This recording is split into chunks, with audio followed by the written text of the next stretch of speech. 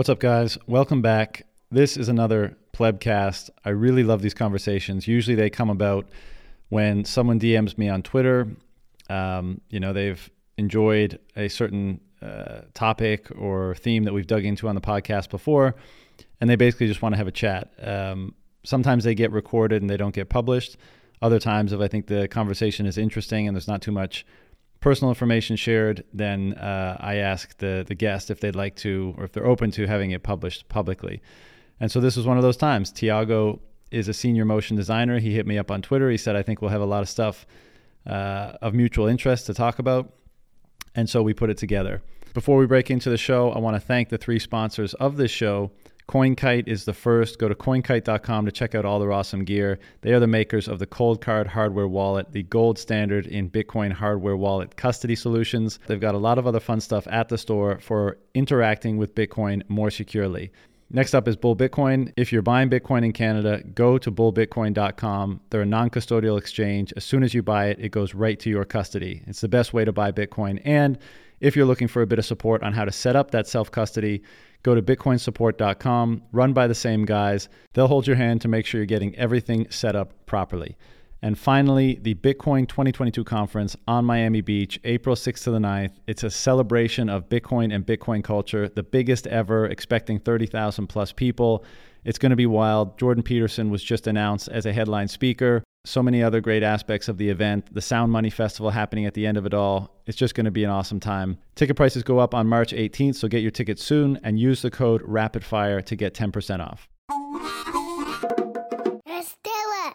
Yeah, but I can certainly appreciate that, man. The limited travel I've done during the whole circus, it's such a fucking pain in the ass, like the testing and the mask wearing and all that jazz. I mean, hopefully it's soon coming to an end. I mean, I'm sure there'll be some other bullshit that takes its place. It seems to be the case, but we might get a short It's underway. I know. It's already underway, isn't it? Like, as far as I'm concerned, I read breaking news today that Putin found the cure for coronavirus.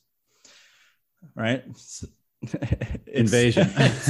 It's essentially gone. Besides a few countries still lingering behind, like New Zealand and places like that, where I just saw some footage of.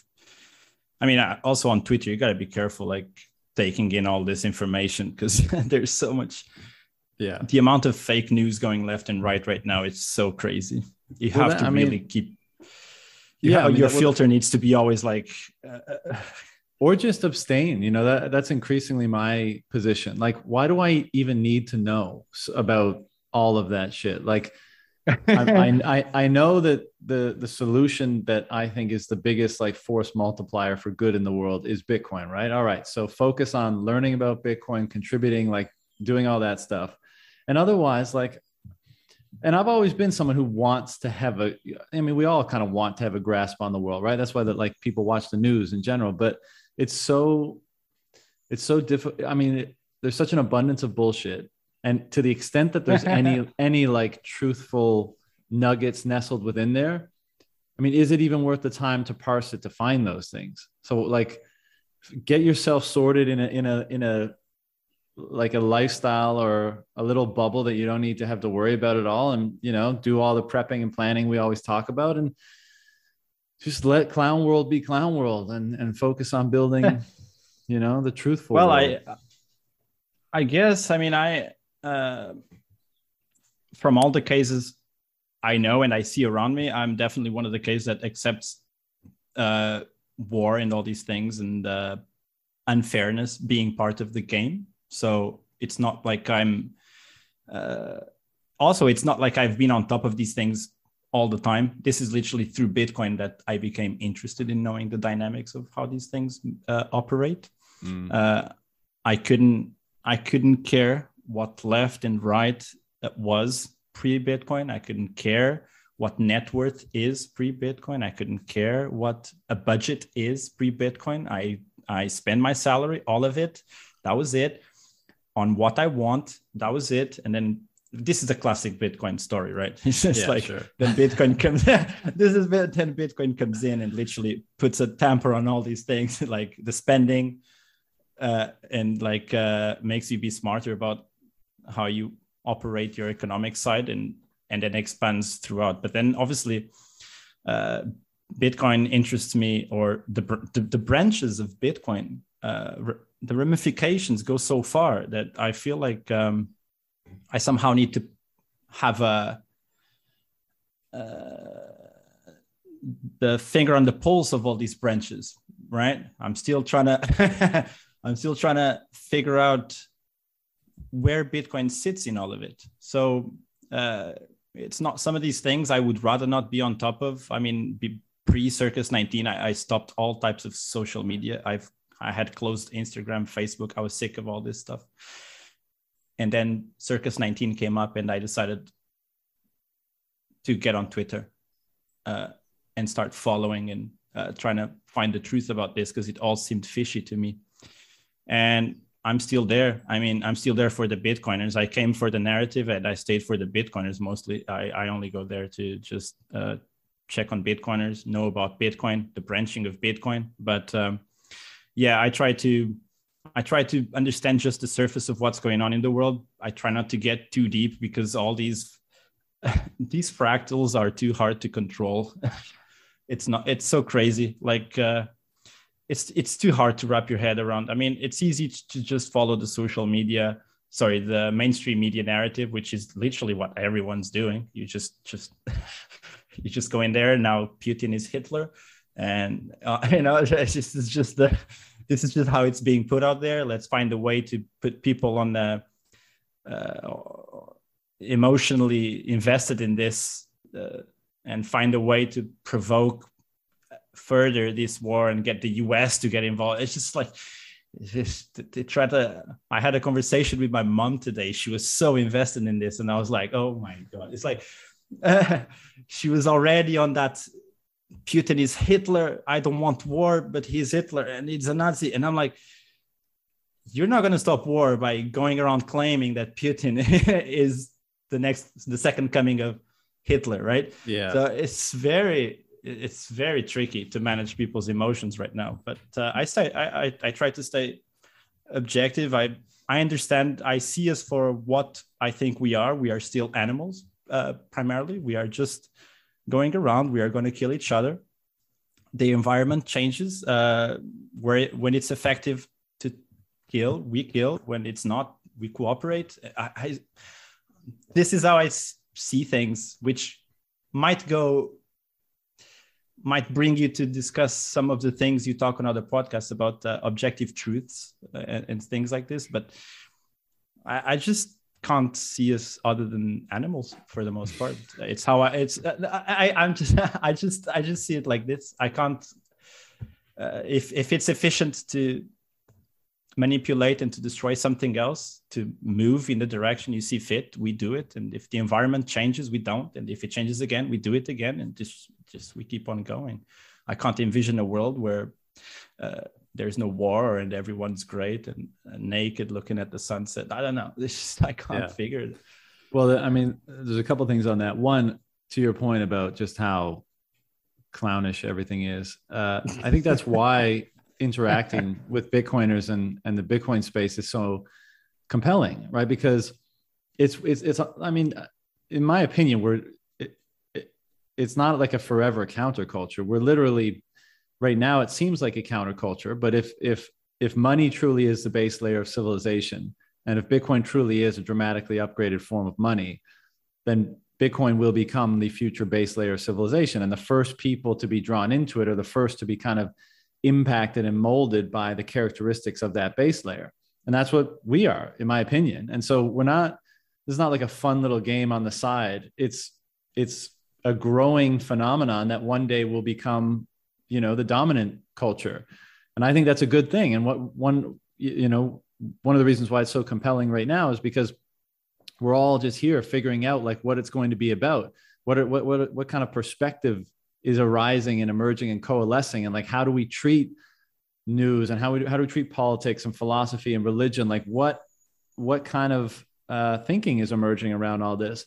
And obviously one of the initial responses is to characterize Clown World as Clown World, to know that you can't trust so many different aspects of it, whether it be the media or politics or or whatever. Like the institutions are rotten in many cases to the core. They've, because they've been subject to and influenced by perverse incentives for so long. There's almost nothing, like there's so few redeeming qualities about so many of them. Not to say like there's premises there that may potentially be useful and can carry it over, but so much of it has to be rebuilt, right, on a more solid, more truthful foundation. And that's what we're trying to do with Bitcoin. But in the meantime, we just kind of have to watch this decrepit system like eat itself, basically. And that's not pleasurable, which is why we try to get our kicks and like raise each other's spirits, in various ways, because it's so real, right? Like it's real lives and it's real people and all that kind of stuff. So, I mean, and this is the emotional situation that we're in, and which is why like a part of our own transformation in this process is not just like, we're not going to be the same people on the other side of whatever process is taking place. We're going to have to become more emotionally intelligent, more mature, and all these things to navigate these very tumultuous circumstances and transition that we're most likely going to be a part of. So, it's very much in that sense, like, call it a hero's journey, an alchemical process, whatever, whereby, the person who came for NGU is not going to be the person who's still around for, whatever emerges off the back of this new monetary standard. So, but to the other point you were making about, humans are just animals.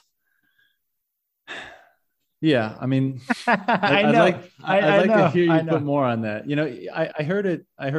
I was listening to one of Rob's and Jason's discussions recently, and Jason put it in very simplistic terms and said, basically, if I put a stake or a bar of gold or something desirable in between you and I, who owns it? And, and he was like, well, Rob is bigger and ostensibly more powerful than Jason, so you own it. Okay, well, what if I have a gun? Well, then I own it. Okay, what if you have an army? Okay, you own it. And it's like, even this doesn't have to be explicitly asserted, right? It's almost like it's assumed based on the changes in the dynamic of power about who has the strongest claim on the thing of value that both parties desire. Well, the answer is always, ultimately, when push comes to shove, and push often comes to shove, the answer is who has the greater power. And,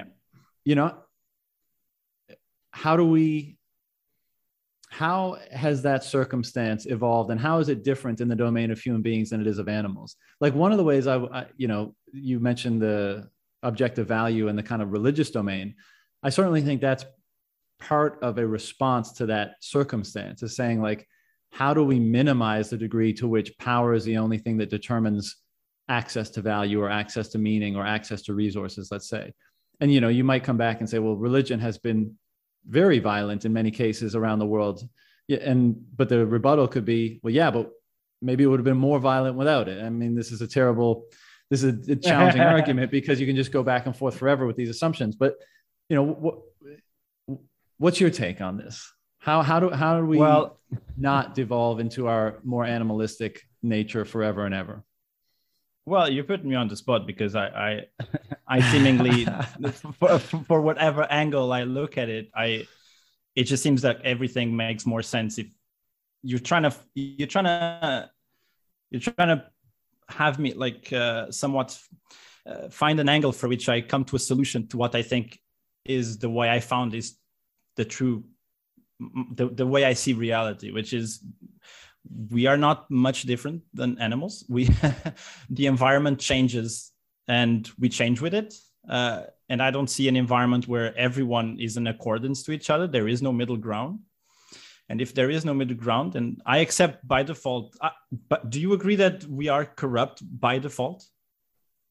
Like, corrupt in terms of like we're in terms of, well, the idea that we want something for nothing by default. I guess it would be more specific to say we want things and we want to gain them with as little sacrifice as possible. Exactly. So wanting things for nothing is like all the way to the end of that sort of desire. Yeah. Okay. Right. Yeah. Because if in the same breath, I can say that everyone is born clean, which I even said today in a conversation. Everyone is born good. Like, but in the same breath, I can say that we are corrupt by default. So this is a problem I have to fix, right? But this is like very much along the lines of like religious framing in the past, right? Which is why, like, you know, if everyone's kind of corrupt by default and they were redeemed, their sins are redeemed through something like, you know, Christ, or, you know, whatever religious figure in different traditions. I mean, that could be another one of the roles of those systems of thought. I mean, I think what people eventually like hold on to things that seem to be static and locked up in place. Bitcoin reminds me of that. Taoism reminds me of that. Those are two things that changed me quite a bit over the past few years. Things that are in place and that, regardless of anything that's spinning around it and damaging and the destruction and rebuilding all over it, they remain the same in the middle. So I think in the same breath that I say everyone is corrupt by default, that same fact, which I think to be a fact, leads for people to chase these things that are locked in place in time, that we all can trust, and they are unchangeable. I think truth is, I guess, the definitions of this thing can vary quite a bit, but I think truth is something that can't be changed, essentially. Would you agree with that? Yeah, I think that's a reasonable definition, right? I think like, and I mean, there's many like scales of truth, let's say, right? Like, but the grander truths, maybe part of the definition, if you can even nail one down, is like, it's the thing that doesn't change. It's the thing around which you must conform or cohere rather than it to you, something like that. Yeah, so that's the attraction with Bitcoin, is that everyone feels like there's something in the center, faceless somehow. I literally just was just listening to Nick Bhatia just before we started speaking, and he said we need to find a way for Bitcoin to be seen more of something that grows from the natural rather than human. It comes from it's something that's more natural, because it comes from it's electricity. You can do all these things. But what's so unnatural about humans? As natural as it gets, isn't it? I guess that goes to the same point as people, for instance, like me, that felt at some point that they were unhinged and they need something to be put in front of them that has them lock onto what some people would call a god, for instance. And in my case, I couldn't stand. I was raised with Christianity around me, but I couldn't stand the perspective of it, essentially because it had a face, right? And then later on I heard of a friend of mine that reads like Asian philosophy and things like this, and I told him like, hey, can you give me one of those books of yours, one of those Asian books of yours? And he gave me the Tao Te Ching, and that was completely different. I got locked onto it. There was no face. And the same goes for narratives. COVID, for most people, does not have a face. It's something, a natural thing. Most people don't put Fauci as the COVID, right? But then comes this Russia thing. Now there's a face. There's some people that don't want a face behind the things they want to guide themselves by. And so I guess that's where seeing Bitcoin as something natural rather than a man created this thing, it's being man-made. I think that's where I think that has a pull on some people for the same reason. I think you make a good point in that anytime the trick is determining how true is the thing, is the truth that you're, because like truth has this effect, as we were saying, like if it really is this unchanging thing, that cannot be negotiated with, it is itself, right? It has that kind of grounding effect on people. Like, as you said, it's kind of like that totem, or that kind of certainty that you can ground yourself with. And we want that because, a perspective without grounding is just this amorphous like thing floating around that there maybe is no perspective. Like, you need to have a central point around which you can develop a perspective. And I think that's been the purpose or the use of quote unquote truths, assumed truths, let's say, is that they help us orient ourselves in the world. They help us determine the relevance of information. And then we take that information and then we act upon it, and it inspires action within us. And as you were saying all that, we bring up these things like COVID and like Putin and like, what Bitcoin even. And it seems far more the case to me that it's much less those things are fill in the blank, some static absolute thing, but they become repositories for what the meaning we ascribe to them. Now, there's like obviously an interplay. It's a two-way street. They instill meaning in us, and they conjure up responses and reactions. But we also, through our attempts to understand what they are, ascribe meaning to them. And of course, all the more enthusiastically when the mainstream media barrage and the political barrage and all this kind of stuff enforces the initial reaction we might have, or in many cases even seeds it and completely co-ops that process.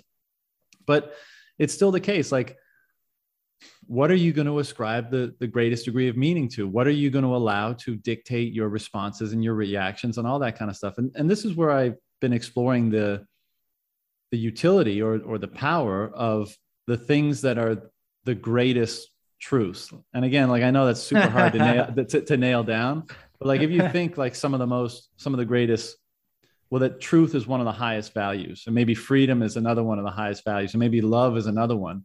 And maybe what Bitcoin represents is, in its certain domain, one of the highest values. I feel like it's almost like the veracity or validity of those things can be determined by how you're using them as a primary value orients you in the world. And if it does a good job at that, then maybe that speaks to the validity of the value or principle. And if it doesn't, then maybe it speaks to the error in ascribing too much truthfulness or meaning to that thing. And, I to go back to the initial comment, like, I think we're awash in the world today of people holding as true or elevating certain values and principles that are not very valid for orienting them most properly in the world and for delivering a clear perception by which to determine relevance and, as a result, act upon that determination. So, yeah, I think you always go back to the people seem to have lost. People are so surrounded by everything that's going on right now. It seems like I can see a bell curve on all these types of people reacting to events. You can put a group on the left, a very small group that immediately joins the fest, a group in the middle, the majority that sways given enough information, they can hop to the other side, and then the group at the very right, which kind of be Bitcoiners and stuff like this, like constantly questioning every narrative and avoiding any type of knee-jerk reaction. But ultimately, it feels like most people has lost faith in humanity, actually. That's what it feels. Overall, like, it really feels like that. I mean, I know people crying 24/7. They are not Ukrainians. They don't know Ukrainians, but they are crying 24/7 for the Ukrainians. But they were not crying for Iran. They were not crying for Yemen. So, it's an identification game. Whoever is closer to you or looks more like you, you grieve more. It's just a gradient. So people have lost faith. And I also, on my side, like I see Bitcoin how I see it. I see it as the anchor I told you, but I don't go around like,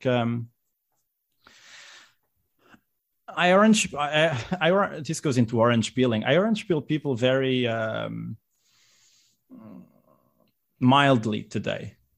I feel like I orange peel who wants to be orange peeled. I can't.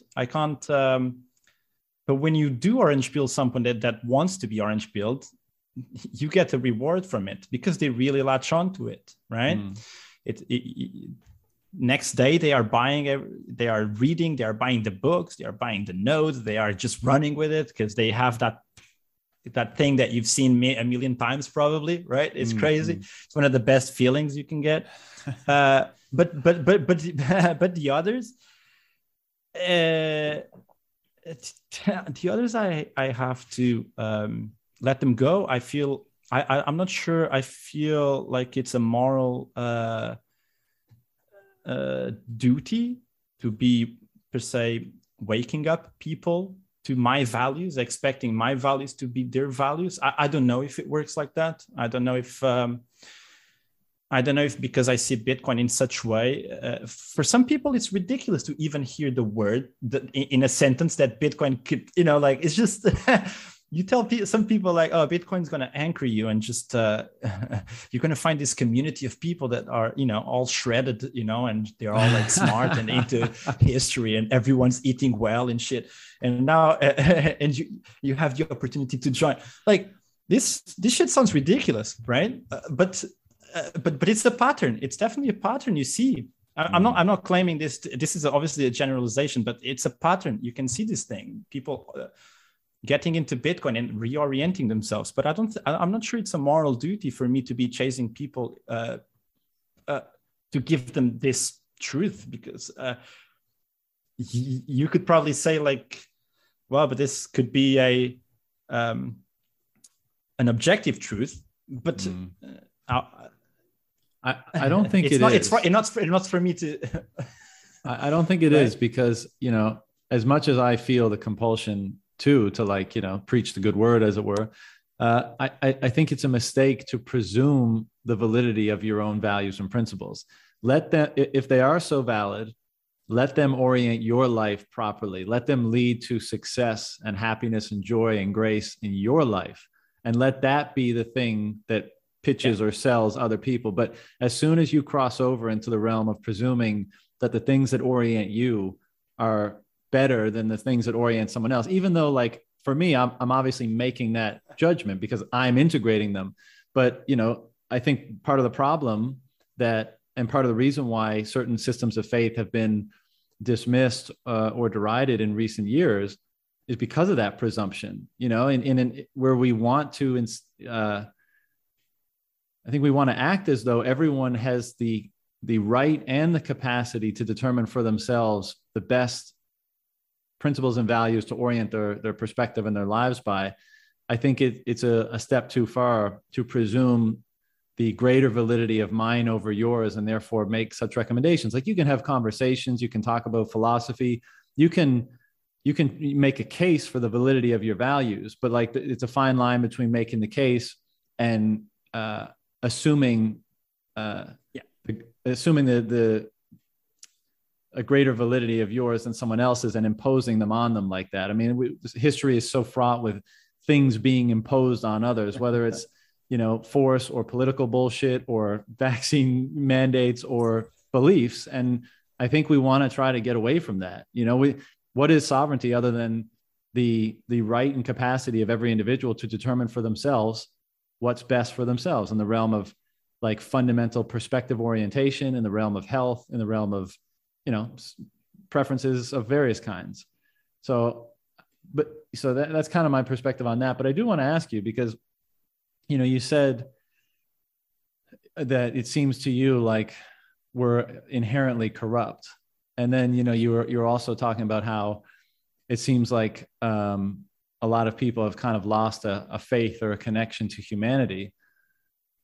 I mean, and there's two things I want to dig into there, and maybe we'll go to the second one first. But like, if you have that kind of perspective, how do you maintain what do you mean by a faith in humanity? Actually, let's start with that. And given a perspective on the inherent corruption of people, how do you maintain whatever that faith might be? Well, look, I use my my very good mother as a proxy to everything I am not. She's very emotionally driven, and so I would have to imagine most of the world that follow these narratives emotionally are just, she's my close-up mirror of that. And she said today, which obviously she corrected later to she said and she's a Christian, by the way, and she said, I told her, look, no one is born a bad person. As much as you don't want to believe it, Putin was once a baby, and he was a very nice baby, probably. He was just free of all these ideas and conditioning and layers that was put on the guy. Like we have layers of conditioning. Most of us lose perspective to the center of the onion, and most of us, or some of us, I would say a minority, decide to, at some point, unpeel those layers. And that process is what's the most interesting shit you can ever get into. And you have to make the real questions, and you have to give yourself the real answers. And when you do that shit, magic shit happens, and makes this whole thing more interesting. And you start to let go of the unnecessary. So that said, my mom said, as a Christian, that she questions today that people are born all clean. She said this is making her believe that some people are born evil by default, right? And when I hear this, what does this tell me, right? This tell me a group of people, which I believe to be the majority. I see my mother as a reflex of the majority. They lost complete hope in and trust in the other. When you do that, I don't know where it leads, but I think we're finding out real quick.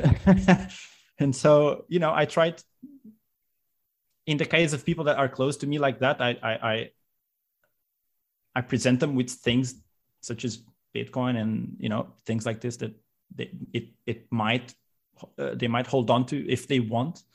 I don't insist, but how do you solve this? One thing before we talk about solving it, I just want to clarify. So, are you saying that the hallmark of the characterization of having lost faith, which in this case you're using your mother as an example, is the belief that a certain portion of humanity are born evil, let's say, or are fated to be evil actors in the world? Is that what you mean by losing faith in humanity?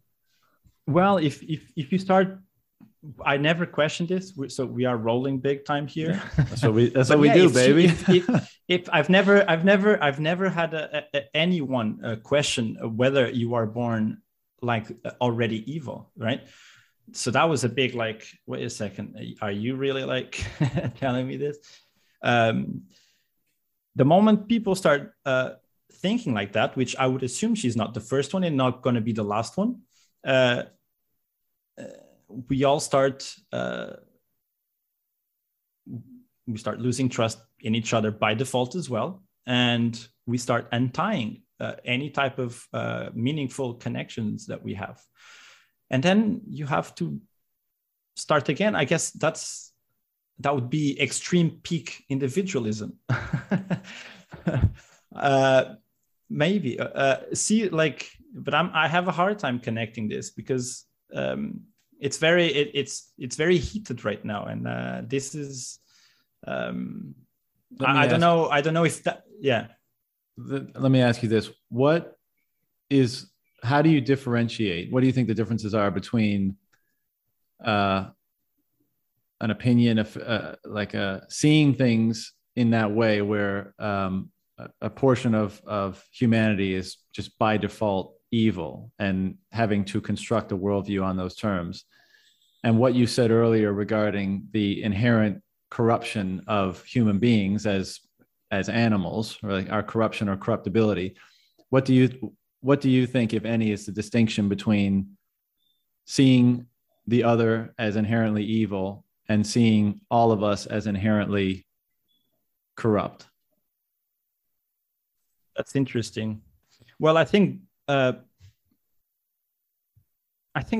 being evil wouldn't necessarily mean, well, but being corrupt just means that you're trying to win the game. I don't know where evil would fit in that. I think that would be some sort of a gradient of how far are you willing to take yourself to win the game. Well, I think my opinion on that would be corrupt is not necessarily just trying to win the game. And this may just be a semantic difference of definition or opinion, but I would say winning the game with, let's say, unfair, dishonest, fill in the blank methods would be more characterized as corrupt. But this does bring up an interesting question, and it's one I wanted to dig into with you since you mentioned it. Like, I guess this is what we're doing now, is like, what is corruption, right? So like, you know, we talk about often, and it's in religious context or otherwise, where you kind of need the duality in order for the range and spectrum of behavior to even take place, to even be judged, right? So that to have any sense of free will, perhaps we need those opposites, right? So that we can make the choices. Otherwise, we're just some sort of robotic automata or something like that. And so in the animalistic, in our meat vehicles that we go around with, where scarce resources are what we need to survive, and by virtue of their being scarce, it means we have to compete with others for them. On what terms do we engage that competition optimally, right? So that we could step back and say, I'm engaging in the competition of survival or even, thriving, without necessarily attributing the moniker of evil, corruption, malice, etc. Like, what is engaging the game of life on proper, fair terms, right? I don't know. Look, I try to always start from the bottom up as much as I can. So that would be somewhat reasoning from first principles in a way, however hard it might be, but sometimes. But I look at my daughter, she's 2.5 years old. She's already stealing, right? She's already stealing from the other kids. So if my daughter is already stealing from the other kids at 2.5 years old, and I have to guide her through the journey of not doing that, right? Mm. Some people are not guided through the journey of not doing that. So I don't know how far back you can trace these events. How can you chain them back to as a fractal to the very beginning of an interaction and scale it up? But one person will always by default take something that is not theirs. From that it scales and it fractals up.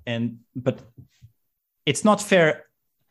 It's not fair. It's probably not fair at her fractal, and it's not fair at the biggest fractal. But considering, going back to thinking that this is all just animals interacting with the environment, I by default accept that this is just not fair. None of this is fair, and it's all pretty much a momentum of luck mixed into a lot of this. But it's it's a rough ride to trace where it comes from and where it goes, and the level of at what point is it corrupt? At what point me and you going back and forth, taking what is each other's fair or corrupt?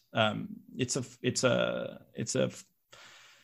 a complicated one to sure. A conversation like this kind of speaks to the point we were making, a few minutes ago, where you need, how much does that anchoring truth reveal to you the meaning of certain concepts? So because as you're thinking here, as you're speaking rather, I'm thinking, okay, like, well, what does corrupt actually mean? And then you say, well, it's just unfair. We have to kind of accept that it's all unfair. I'm thinking, well, what does unfair mean? What's unfair about it? You know, if you believe that all that's happening is the exchange of resources between those more capable of efficiently using them to grow and amplify their existence vis-a-vis another, is that unfair, or is that a form of order that I can appreciate for its ultimate ability to generate greater complexity in the world, for example,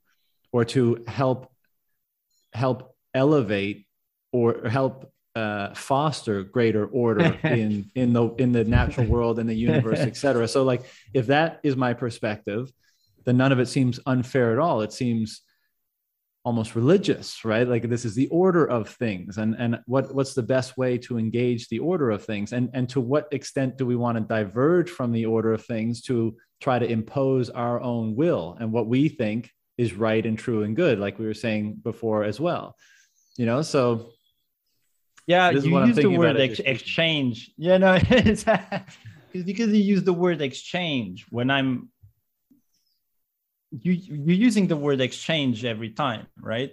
So you're trying to put a balance on things, because if you exchange, you had to give something in return somehow. While I didn't realize I was using that word. Yeah. yeah. Well, because you're probably coming from a good place, and I'm coming from, we're animals. I think we're coming from different anchors. That's what's up, right? Right. So right. I think, yeah, because you're using the word exchange, it sounds.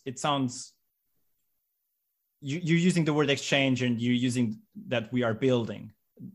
So it sounds good when put in that way, but it's. If I take something from someone that is their property, there was no exchange, and only one became good. And I think by default, that's what we do and are wired to do. I can't see how that's not the case. We are born doing that. Then we need to have someone trying to revert that from us, and someone that's probably lived what are the inefficiencies of stealing in society, right? You know, in the consequences. There's an interesting, you were talking about your daughter, and you were talking about the onion before, right? And I think I'm speaking to someone who's peeled back enough layers of the onion for this to make sense to, but we have these biological imperatives, right? We need to eat to survive, right? I need resources. Now I'm liking this. Survive. This is it. Well, so, I mean, because this kind of comes to the crux of it, right?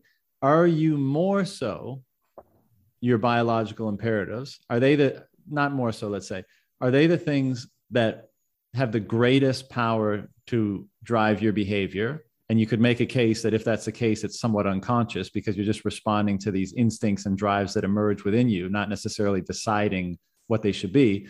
Or that other element of you, right? The one that animates the meat vehicle, the one that is not all the conditioning that you referred to earlier, the eternal awareness, let's say, to invoke a term that's sometimes used, or to use a term that's not easy to define the thing. Are you more the will of that thing? And does that thing take precedence? Is that supreme over the meat vehicle? And is it the very cultivation and refinement of that thing that allows us to transcend the quote unquote corrupt nature that's built into the meat vehicle?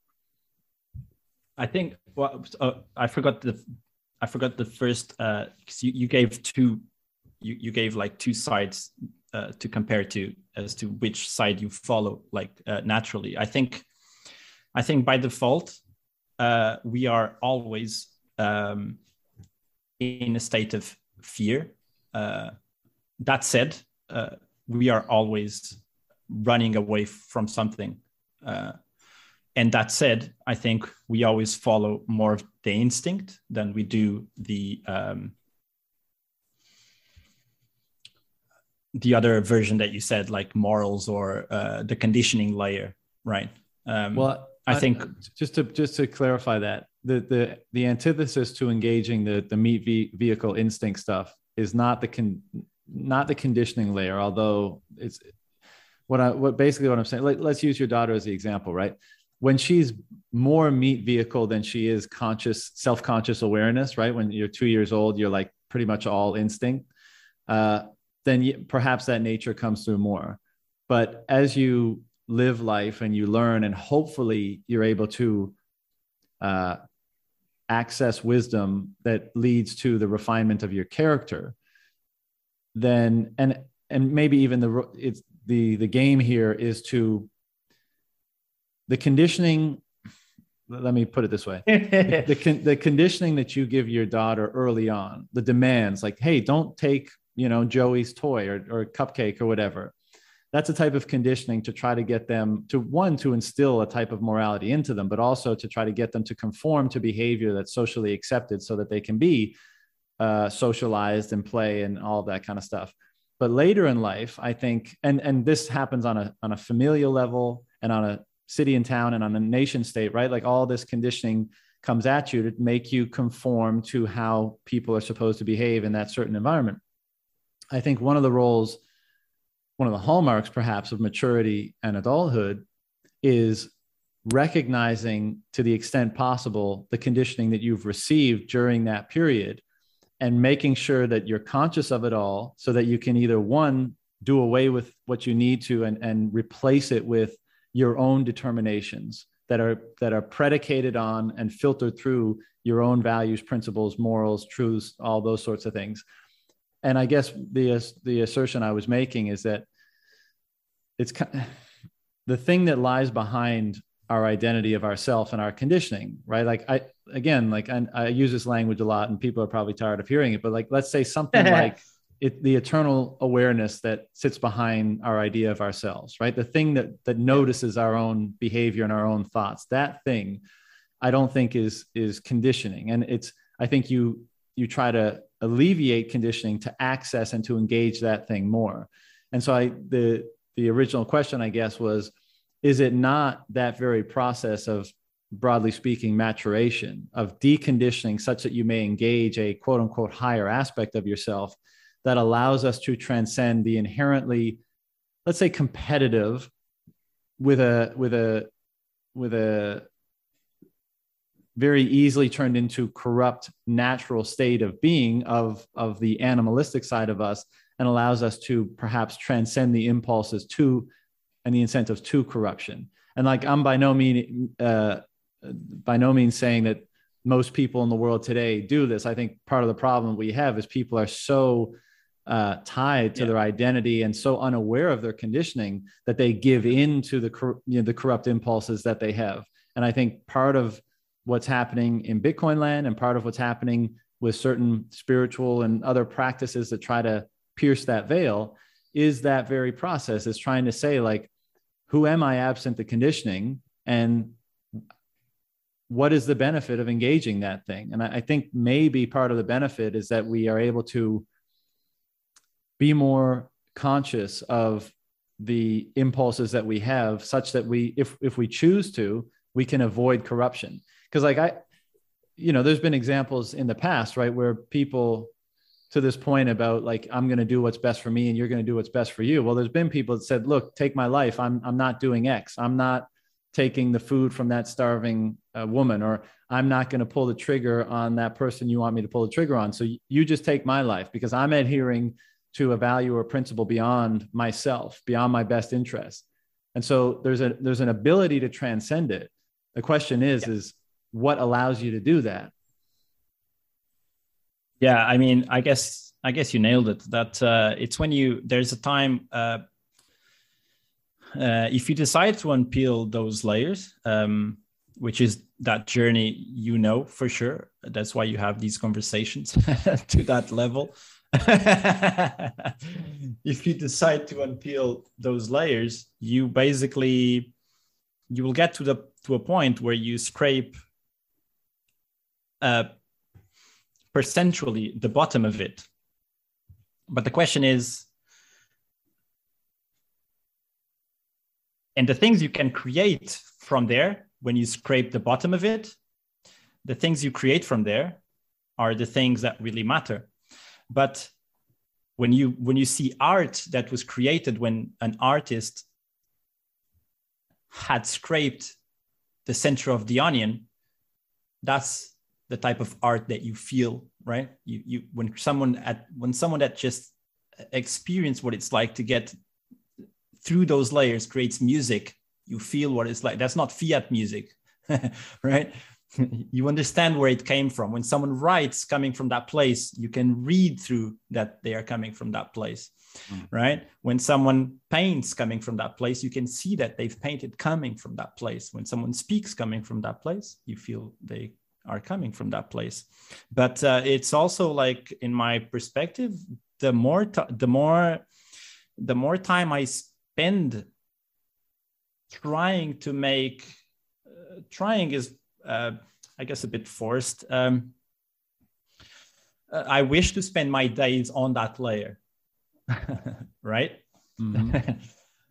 But when you know, that goes into psilocybin and things like this as well, because it's really like a sudden unpeeling of the layers to give you a glimpse, like, yep. and then out of it, you can just continue that journey, but you have to put the work in. Yeah. Right. So, but the more time you spend behind, looking into the layers, the more you become, in my perspective, separated from what's around you. This is my personal experience. So it's not even like, I was way more like with people and gatherings and things like this until I decided to unpeel the layers. But then everyone becomes, and then you just want to find the people that has scraped through as well, right? Yeah. And those are very few, as it seems. So I think they're more and more all the time. I mean, even before Bitcoin, you know, and I think there's so many things converging, right? Like the internet for transmitting information and how that changes perspectives. And obviously the reemergence of psychedelics and, you know, rationalism and logic, and now Bitcoin, like minds are changing quickly, right? We can avoid using like a woo-woo term like awakening. We can just say consciousness is being updated seemingly at an accelerated pace, right? And in a good way. But, you know, your point about, there's two things I wanted to mention is one of the things I've been exploring is, okay, you've peeled the onion to the core, you know, you felt the core, you know, maybe we can never fully understand it, but you get a sense for what it is. How do you determine action from the core then? Because like when you're with the core, it's almost like you're in perfect existence just by virtue of that. Yeah. And but then when we come back into the domain of feeding and resources and all that kind of stuff and action, well, what kind of action does the core inspire? And one of the things that you said, which I agree, and I think what you were saying about music and literature and stuff like that, it's you can tell when something transcendent is being accessed and communicated, right? You feel it. And I think part of the answer to like, what is right action, what is acting from the core, is refining skills enough that you can kind of open the aperture for the transcendent that is maybe at your core to come through.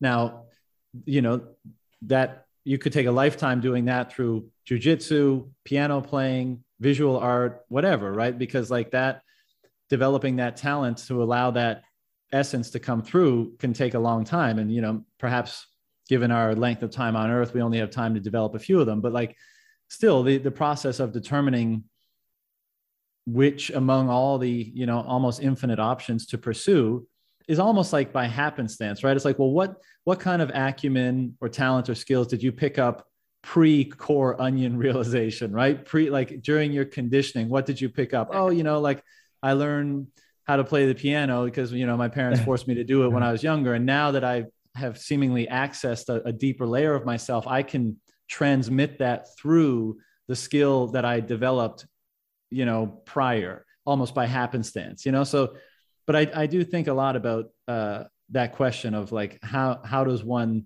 determine right action? But the second thing I wanted to mention about what you said is My experience of like getting to the core of the onion has been the opposite. Like I feel a closeness with everyone instead of fewer people. I know what you mean, right? Like you can't have this. We can have this conversation because we've both been there, right? And so we kind of there's a mutual knowing that allows this to flow more easily.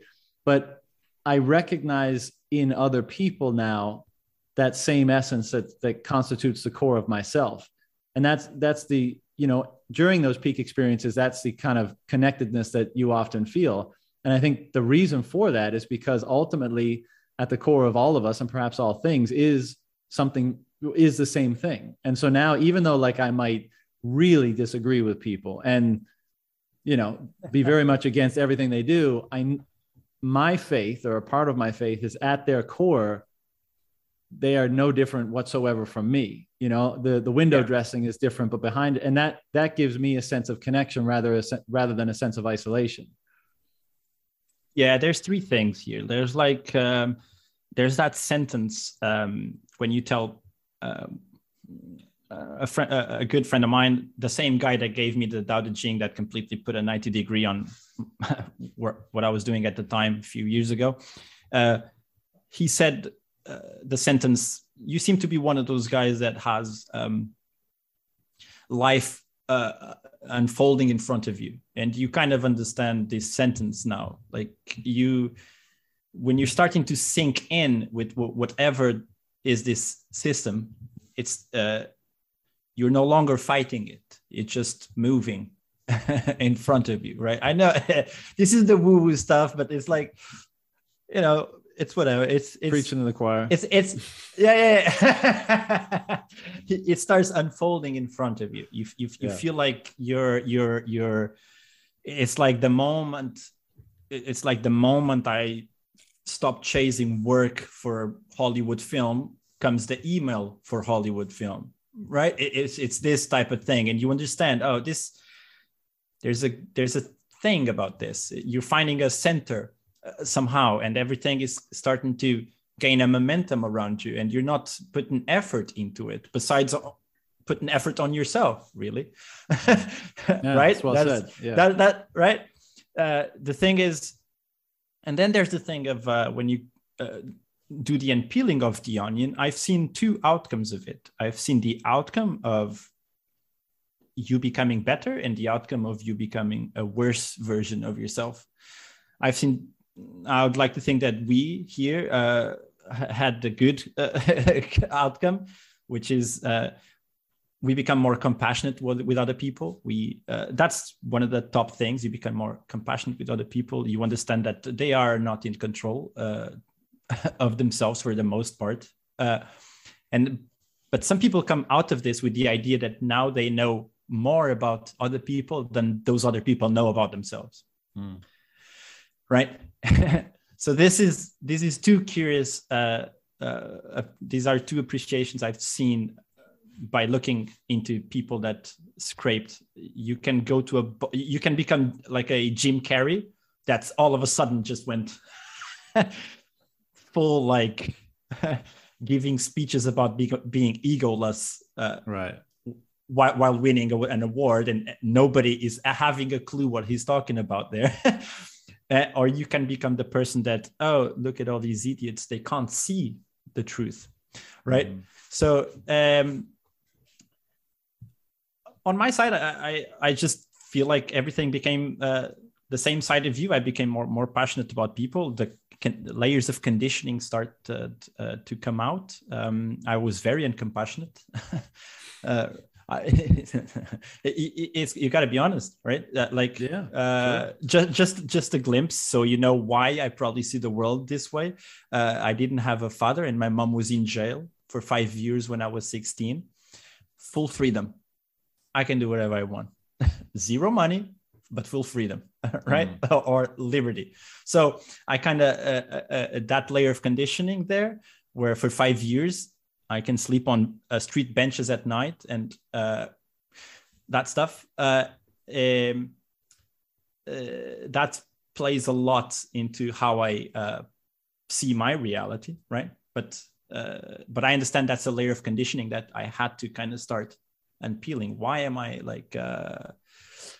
why am I not compassionate to people? Why I don't care if someone is dying here or there? Why I don't feel connected to these other people? And the unpeeling of the onion and psilocybin and things like this completely kind of, even my wife, we've been together for 8 years. She doesn't know me. Like in 8 years was enough of a full like divergence. So yeah, and Bitcoin was a big part of that. So to that, this might spin back to the initial premise that we are all animals, and by default, we will take what is not ours if the environment so suggests that is efficient for you to do so. But you can finding enough truths or anchors for people to latch onto. You gotta be careful with words when you kind of go into very. It's just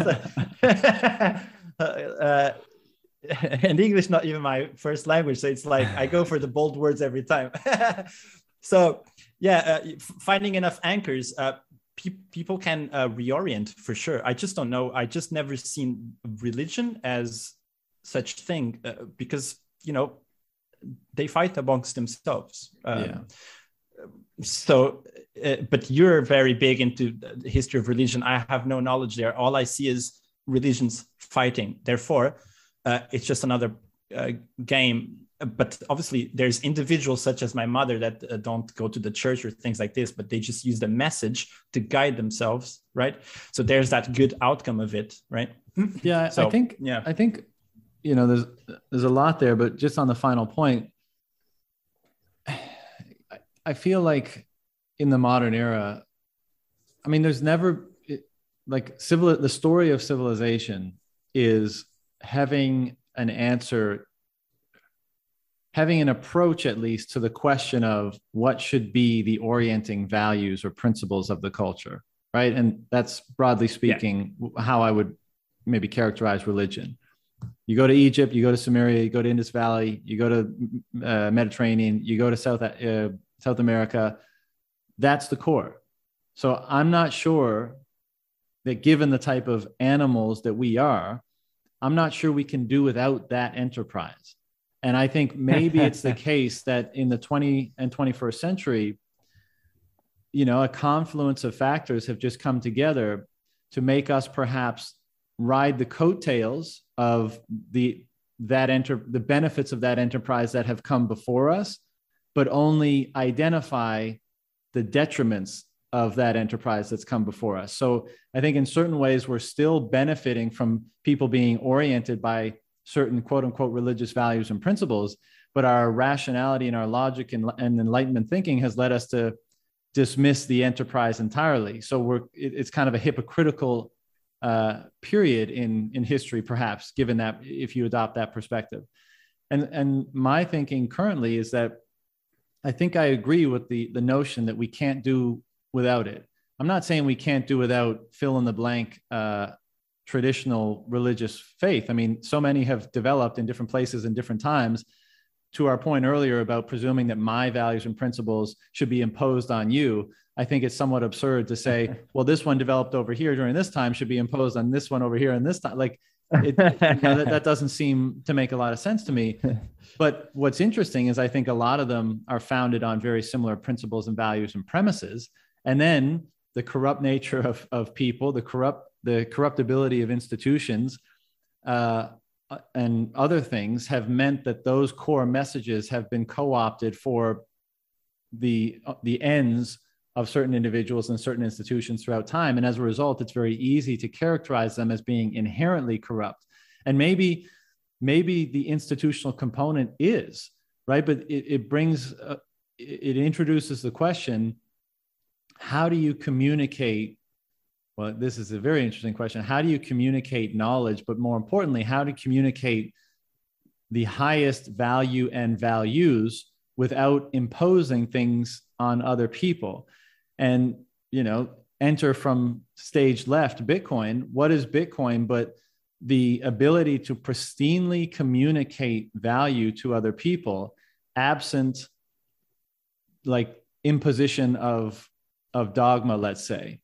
It's just a pure means of communicating, because, how we act is the greatest reflection of our values, right? The things that we were discussing before about, like, well, what most orients you in the world, what most determines your action. If I don't give a shit about you and I don't value your life at all, if someone says, hey, shoot Higgs and I'll give you $20, I'll be like, cool, bang, I got $20. But if my values dictate that your life has value and tremendous value, and maybe so much value that there's nothing that you could possibly offer me that would lead me to taking your life in, having your life come at the, having my benefit come at the expense of your life. Well, that speaks to certain values. And when we act and when we spend money, because that's basically action, right? I'm buying a coconut, I'm doing this and that. Then if we do so in a means that preserves, without introducing any other information, those values, then even though they're not explicit, of course, right? Like you can't interpret them for a semantic or an explicit value, but those values are being pushed out and permeated into the collective of people that are using the same value transmission rails, right? I.e. the Bitcoin network and Bitcoin. And this is why I think it's so interesting and perhaps so important that what's occurring here is very much an individual process of refinement. You said it earlier, like, not to paint with too broad a brushstrokes, but there seems to be a pattern of individuals refining themselves and trying to get better, even if they define better in their own terms, which they should, right? And as a result of that, those more refined values keep permeating out into the network through the means of communicating those values, which is the money.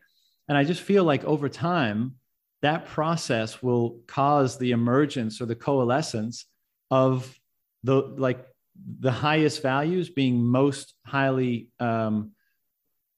held in highest regard and most rewarded by the market, because it's hunting for those values, and those values are, through every person's actions, they're making the case that they value them more than lower values. And so the market will, over time, I think, identify that and reward it when it sees it. And you play that forward long enough, and you have this really interesting like symbiosis between the individual and the collective that they're a part of, and the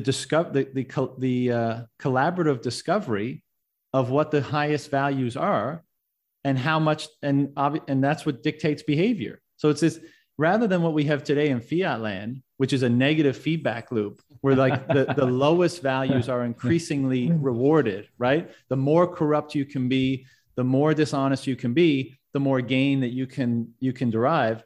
I feel like that's going to be flipped on its head. And now it's going to incentivize the refinement and the elevation and reward higher and higher values. And there was no dogma attached, no imposition attached, nothing.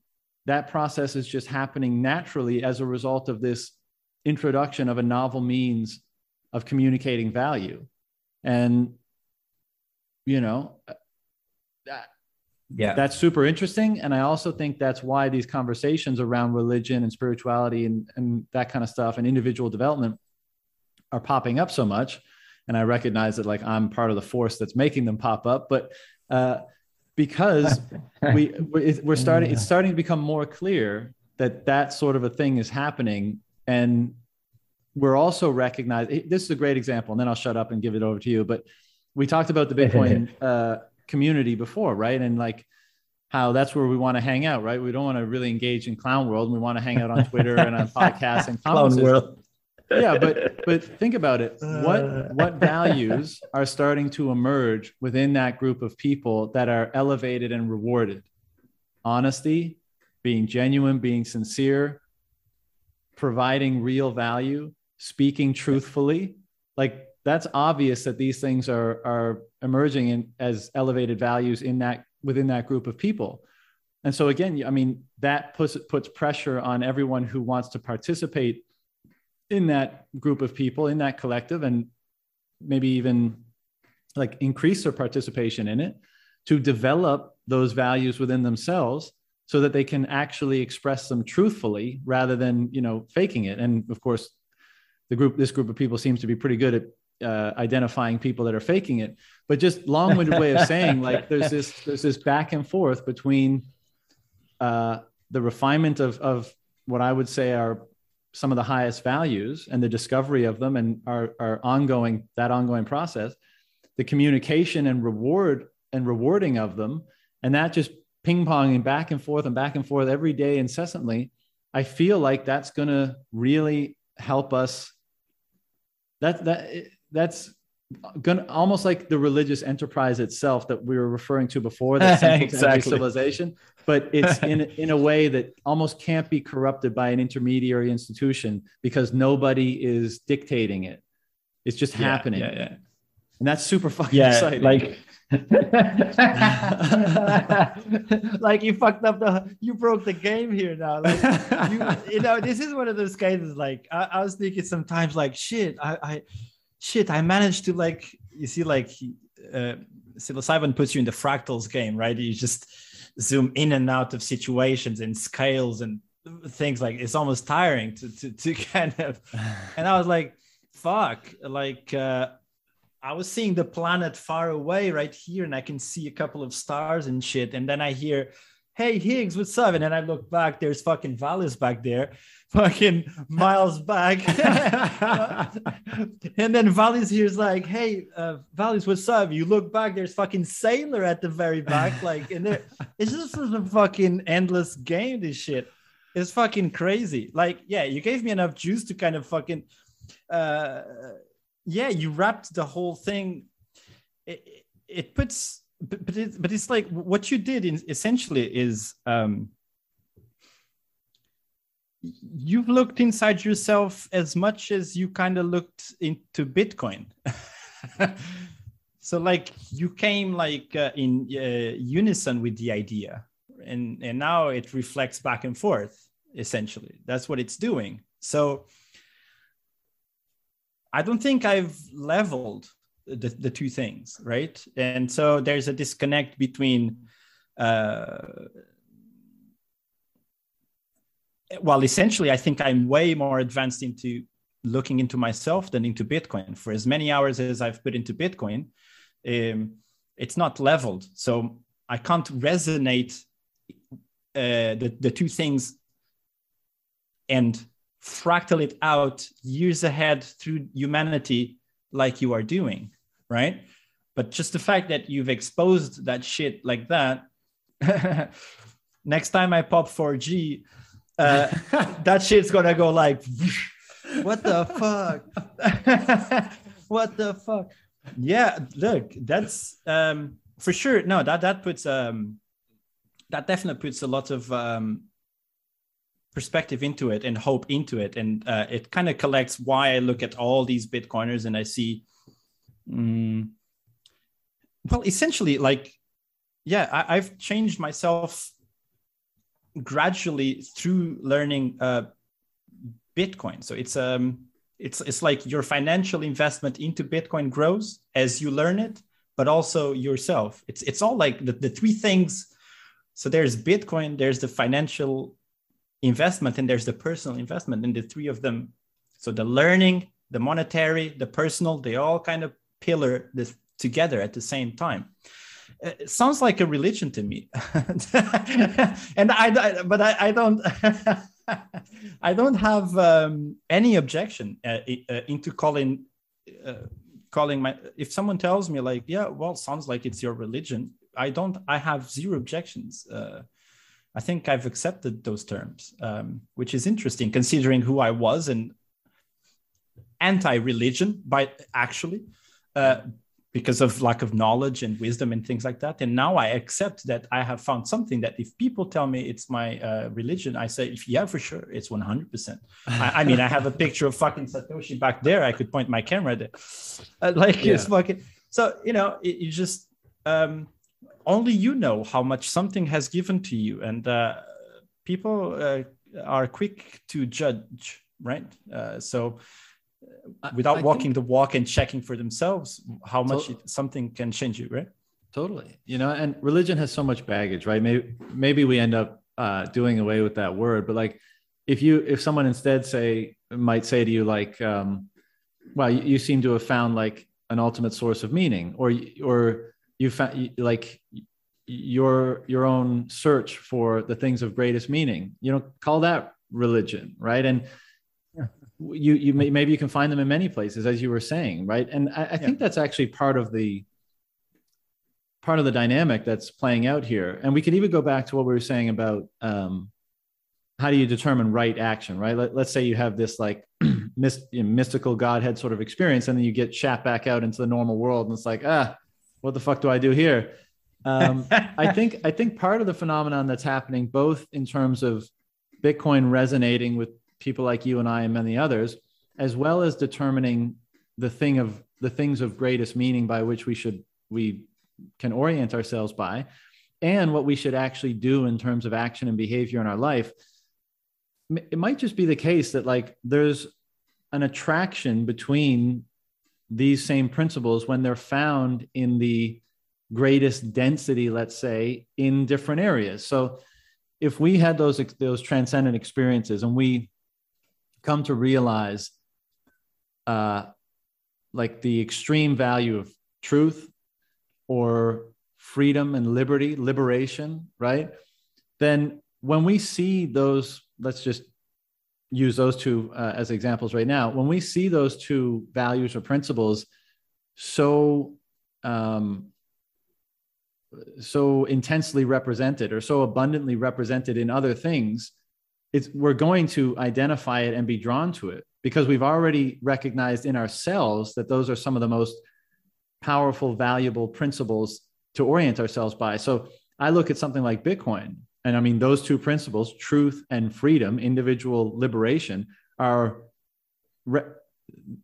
permits those two things, or Bitcoin propagates one of those things and permits the other to a greater degree than anything that's ever come before it, as far as I can tell. And so naturally, if those two things are already elevated in your mind, you're going to say, holy shit, this thing has a lot of those things in it too. So you're going to develop, an attraction is going to happen almost absent your intention.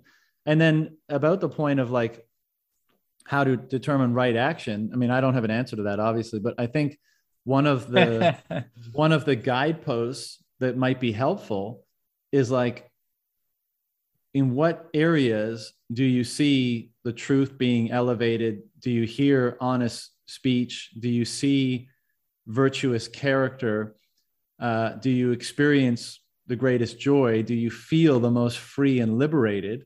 Well, wherever in your travels and daily life you might find those things, perhaps it makes a pretty good deal of sense to pursue those things. Like if you don't know what your quote unquote purpose is supposed to be, at least you know, well, those are the principles that I feel are most valid to orient me by, and which I've already ascribed value to in two other domains, just for the sake of this example, both myself and something like Bitcoin. Okay, well, I'm just going to, if I find those things on the road, I'm going to lean into them. And maybe that's the way you discover how to manifest right action from an identification of those highest values and principles internally. And then, as you were saying before, life kind of unfolds in front of you rather than having a set, determined objective off in the future and not really caring about what the road to get there is. Because of course the pitfall is maybe you get there and you're like, oh, this isn't what I expected at all. But if everywhere along the way you're aligning with those things that you already hold in the highest regard, maybe you'll end up where you're supposed to, you know, in some sort of fatalistic way. Yeah. Like, but would you, like, this is a little bit of a side, but does it feel to you like it feels to me that the new generation is letting go of traditional religion? Because this is very right? And what's left? What are the options left for those is it science? Because it seems like you can't. Science is science is politics today, right? And we know clown world has literally it just feels like that's one of the problems. For as much as religion had its own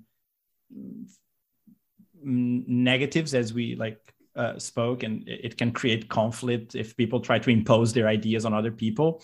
It seems like if you run, it seems like it is an option that if it's missing off the table to a generation, it can lead individuals astray. And I don't know what's there to substitute it. Of course, this is exactly why you feel morally right to expose people to Bitcoin, because it's a faceless and it's there for you when you need it. You can't change it. It changes you, all those things we know. But what other options are there, considering that people do need that guiding star? That's the thing, right? Yeah. And I don't know what's out there. If I didn't have Bitcoin, I would just keep doing my thing, right? I'll just there was no locking in place thing, yeah. Right?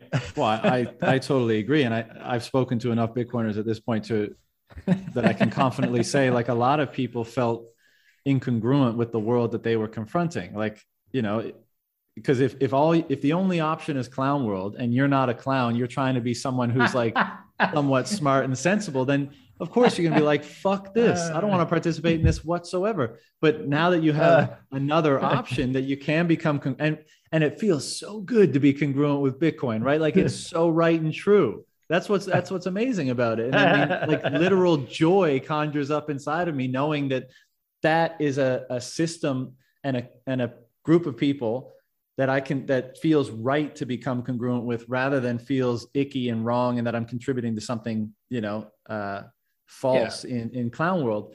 But to the point about what's happening these days, I think we just need to swap out religion, because you say well, do you think religion is becoming less popular? Yes, of course. But do you think it's less popular for people to have a highest source of meaning and orientation? No, I think it's inevitable. I don't think you can swap it out. So, and this is the one of the points I make in the written piece I recently put out is it's fine. You can do away with religion if you like, and more power to you, because there's many reasons why you might do that. And, we've already discussed how they've been corrupted and all that kind of stuff. But you got to recognize that there's something will take its place. Its place. It doesn't seem possible to me to not have an orienting meaning. You may not be aware of it. It may be subconscious, and that's very dangerous, right? This is the conditioning we were talking about earlier, and this is why, so many people in clown world get the zombie moniker, because they're just walking around okay, you tell me to think this way, I'll think this way. And so it's really important to be aware of it, but I just don't think you can't have an orienting meaning, the highest source of meaning that orients you in the world. And so let's just say that that enterprise is ongoing, and we're entering a next stage of the evolution of that, where because of this global culture, all the ones that were developed in disparate places throughout history, much wisdom as they do have, and we should try to retain it, but also not fit for, first of all, they've corrupted themselves too much, but also not fit for what is now a global consciousness. And so right. in the enterprise of determining the most valid orienting meaning, what should it be? And I think that's largely been what we've been discussing in this conversation, is we're trying to, in some ways we're being wrapped up in that. As I was saying, we're just, sometimes it's unconscious how these highest principles that we may have discovered in one domain, when we see them represented in another domain, there's a natural attractiveness there. But we, of course, we still don't know. So I think that's why it's so important just to participate in this process as humbly and genuinely as we can. And we'll see, the truth will emerge over time. If we try to impose the truth on ourselves or on other people, I think we wind up in the same bad place as we did before. And the final point on you characterizing, the young people today, let's say, as not being religious, I agree. But there is a growing contingent within Bitcoin that seems to be adopting or readopting like Christianity. And I can very much understand why. And again, like there is so much wisdom to be derived from that system of faith. But I mean, it's clear at this point to anybody listening that like, I think another approach may prove more fruitful long-term. And like, that's blasphemous in the extreme if you are an adherent to that faith. And so I apologize to those people for whom that's true. But yeah, I mean, I think we're at the very tip of the spear of time, right? We have all of history behind us, and we have all of the future ahead of us, and so many interesting things are happening and converging. Just like it seems like, well, determining the most valid values and principles to orient ourselves by, and determining where we derive the greatest meaning is just as important an enterprise as it always has been.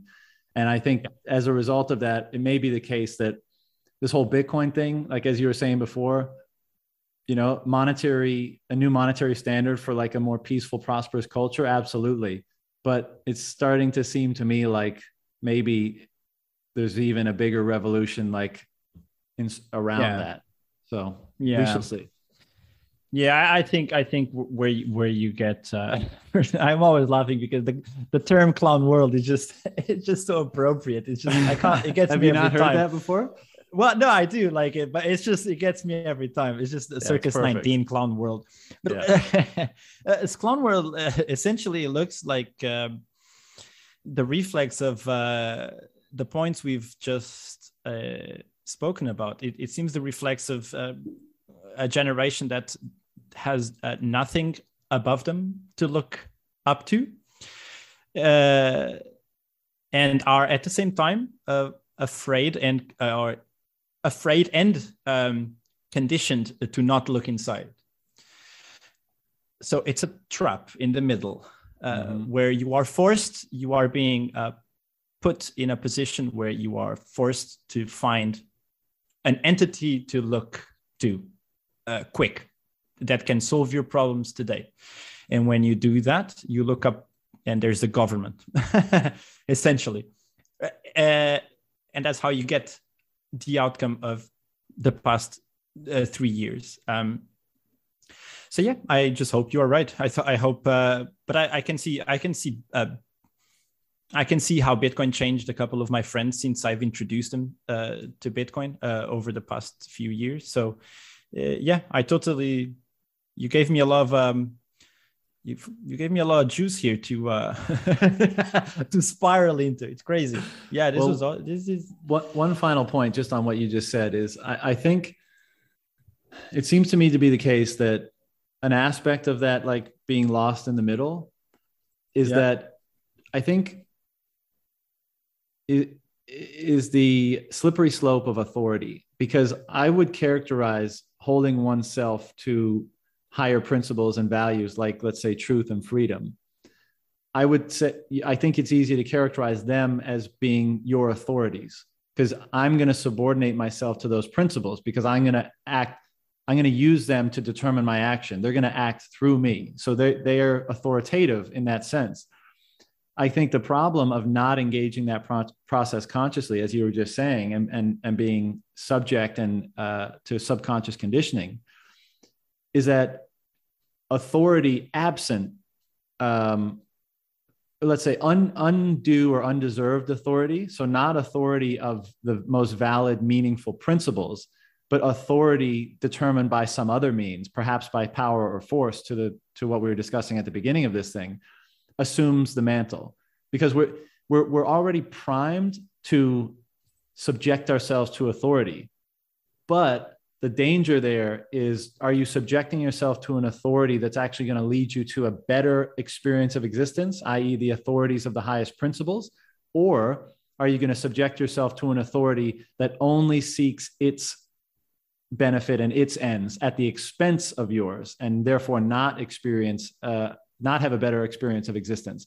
And I think that's part of what characterizes the world today, is so many people have attached themselves and submitted themselves to a false authority, an authority that actually leads to their destruction rather than their elevation, let's say. Yeah, that's very good. I mean, yeah, like I'm big into like learning the consequences of parenting further in life, and so yeah, that also has some reflexes in the difference between like authoritarian style parenting and non-authoritarian style parenting. If you raise your child with freedom, he will continue to pull those walls outwards further. That's exactly the experience I had. I mean, I was forced into that experience because my parents disappeared, but it's the continuation of that. The walls just keep going outwards, right? Mm-hmm. But if you put someone under an authoritarian style parenting, where the walls are constantly around you, you will always look for the next person to place those same walls around you. And right. The closer they are, the better, because you know the sandpit on where you can play. And weirdly enough, that becomes a safe place.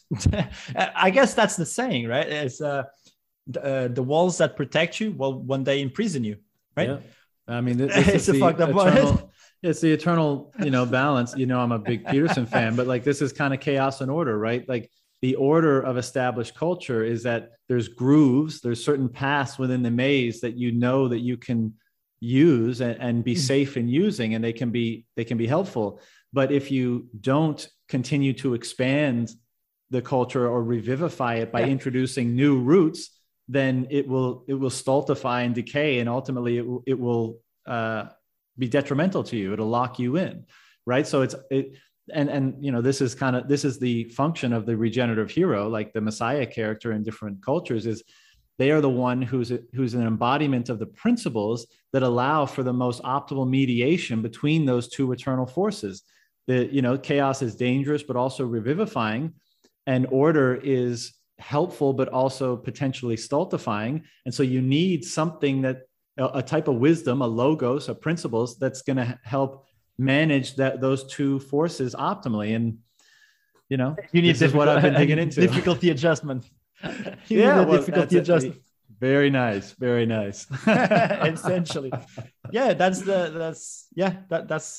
essentially the game. It's so now, in terms of moving on, it's just me trying to keep my daughter always aware of the center of the onion. That's try to teach early your kids the things you learned late in life, right? Right. As soon as you learn late, you pass it early. I think Save Your Sons on Twitter posted this quote. And so sometimes my wife thinks I'm a weirdo because I'm trying to put some principles on her. She's 2.5. She wouldn't even understand like anything I'm trying to do here. Like essentially, if she finds me meditating or something like that, and I try to put her to meditate, she will open her eyes and laugh at me. Essentially, what's happening here is she's laughing at me trying to become her. And it's fucked up. It's a loop, like so. Dude, it makes me think of someone posted a meme. You know how, like, I guess some people, when a woman is pregnant, they'll put like classical music, like headphones on the belly, so like the baby is getting exposure to these sounds or something. And the meme was like the wife asking, like, "Did you put on Beethoven?" And like the dude is like, "Oh yeah, for sure." And it's one of Sailor's podcasts, like just being blasted into the baby in the womb. That's so good. Yeah, look, but actually a good idea. We're not looking around here, but a good idea. I was listening to some spaces on on Twitter, and some Bitcoiner. I don't know if this is a thing amongst Bitcoiners, but one Bitcoiner was saying like his daughter was around like 6 years old, and he was trying to.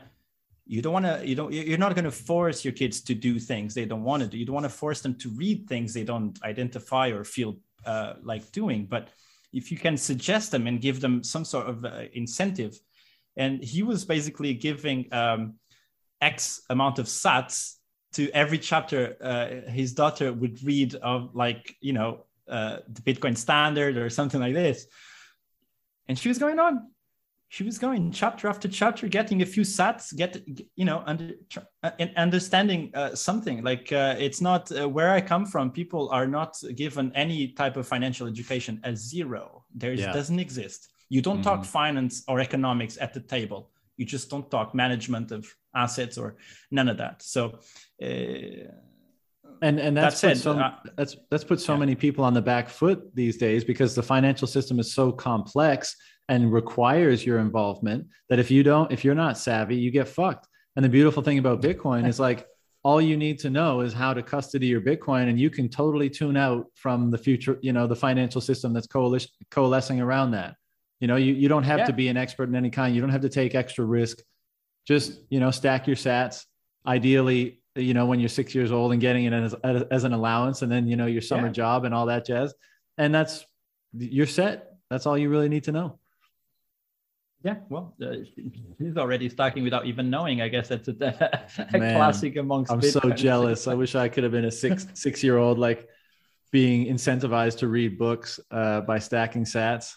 I'd be so rich right now. Well, it's like podcasting 2.0 of books, right? Yeah, true. Fair enough. Yeah, that's super. I mean, that's obviously incredible too.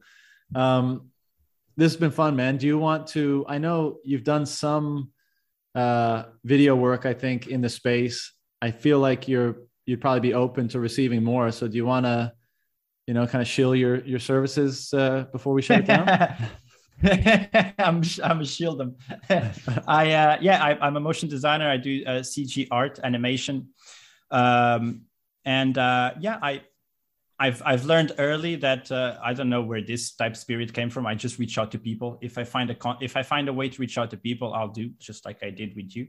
And at some point I was like, fuck, Bitcoin graphics are looking super fiat, basically, and I can't give this a pass. I can help. So I reached out to Breedlove, and he was the first guy to, gave me his hand. And we went on to make a nice little video together. It was fun. I helped him build the little graphics on his channel, which is one of my favorite channels to follow. But I hope to continue to help other people, documentaries, explanation videos, CG art, Bitcoin related, Twitter GIFs, any type of thing where obviously the more high end, the more I shine, because I work for film for the most part now. So I feel. Would there be any films that we would have seen your work in? Well, Swan Song was released on Apple TV just in December, I think. It's an Apple original, and it's along the lines of the things Bitcoiners kind of talk about in terms of you becoming sick and you creating a version of yourself that is not sick, that continues on for you, like this living infinite, forever type of things in the technologies, and Neuralink and these types of things. Right. So yeah, if you go on Apple TV, you don't need to pay for the thing. You do the 3-month, what's it called? Like a subscription for free. You put Swan Song. And you watch it. I did lead design for the CG graphics on that movie. And especially when it comes to Bitcoin, I'm way more interested in like things such as documentaries. Documentaries always need something visual. People have Bitcoin is very unvisual. It's an idea for the most part. For most people, people cannot see. Like if you show the first time you show mempool to a no coiner, it's when they really have they skip like 30 steps. They feel like, because I felt the same. The moment you see the blocks actually there and they are moving, it puts oh shit, I see the blocks, right? It gives them this thing, and Bitcoin needs a lot of visuals to kind of put people to materialize these ideas essentially. And so I documentaries especially, or short films and things like this, I'd be very happy to help and create graphics to illustrate all these concepts and things like this. Awesome. Well, man, thank you for the discussion, and I really enjoyed it, and I'm sure it won't be the last. We'll have to stay in touch and hook up again some point in the future. Yeah, thanks. You're an awesome example in the community. There's a reason I reached out, and it was awesome to be here. I have a lot of stuff to think about moving on. Well, I appreciate the kind words, and you take care. We'll talk again soon. Well, take care. Thank you. See you, brother.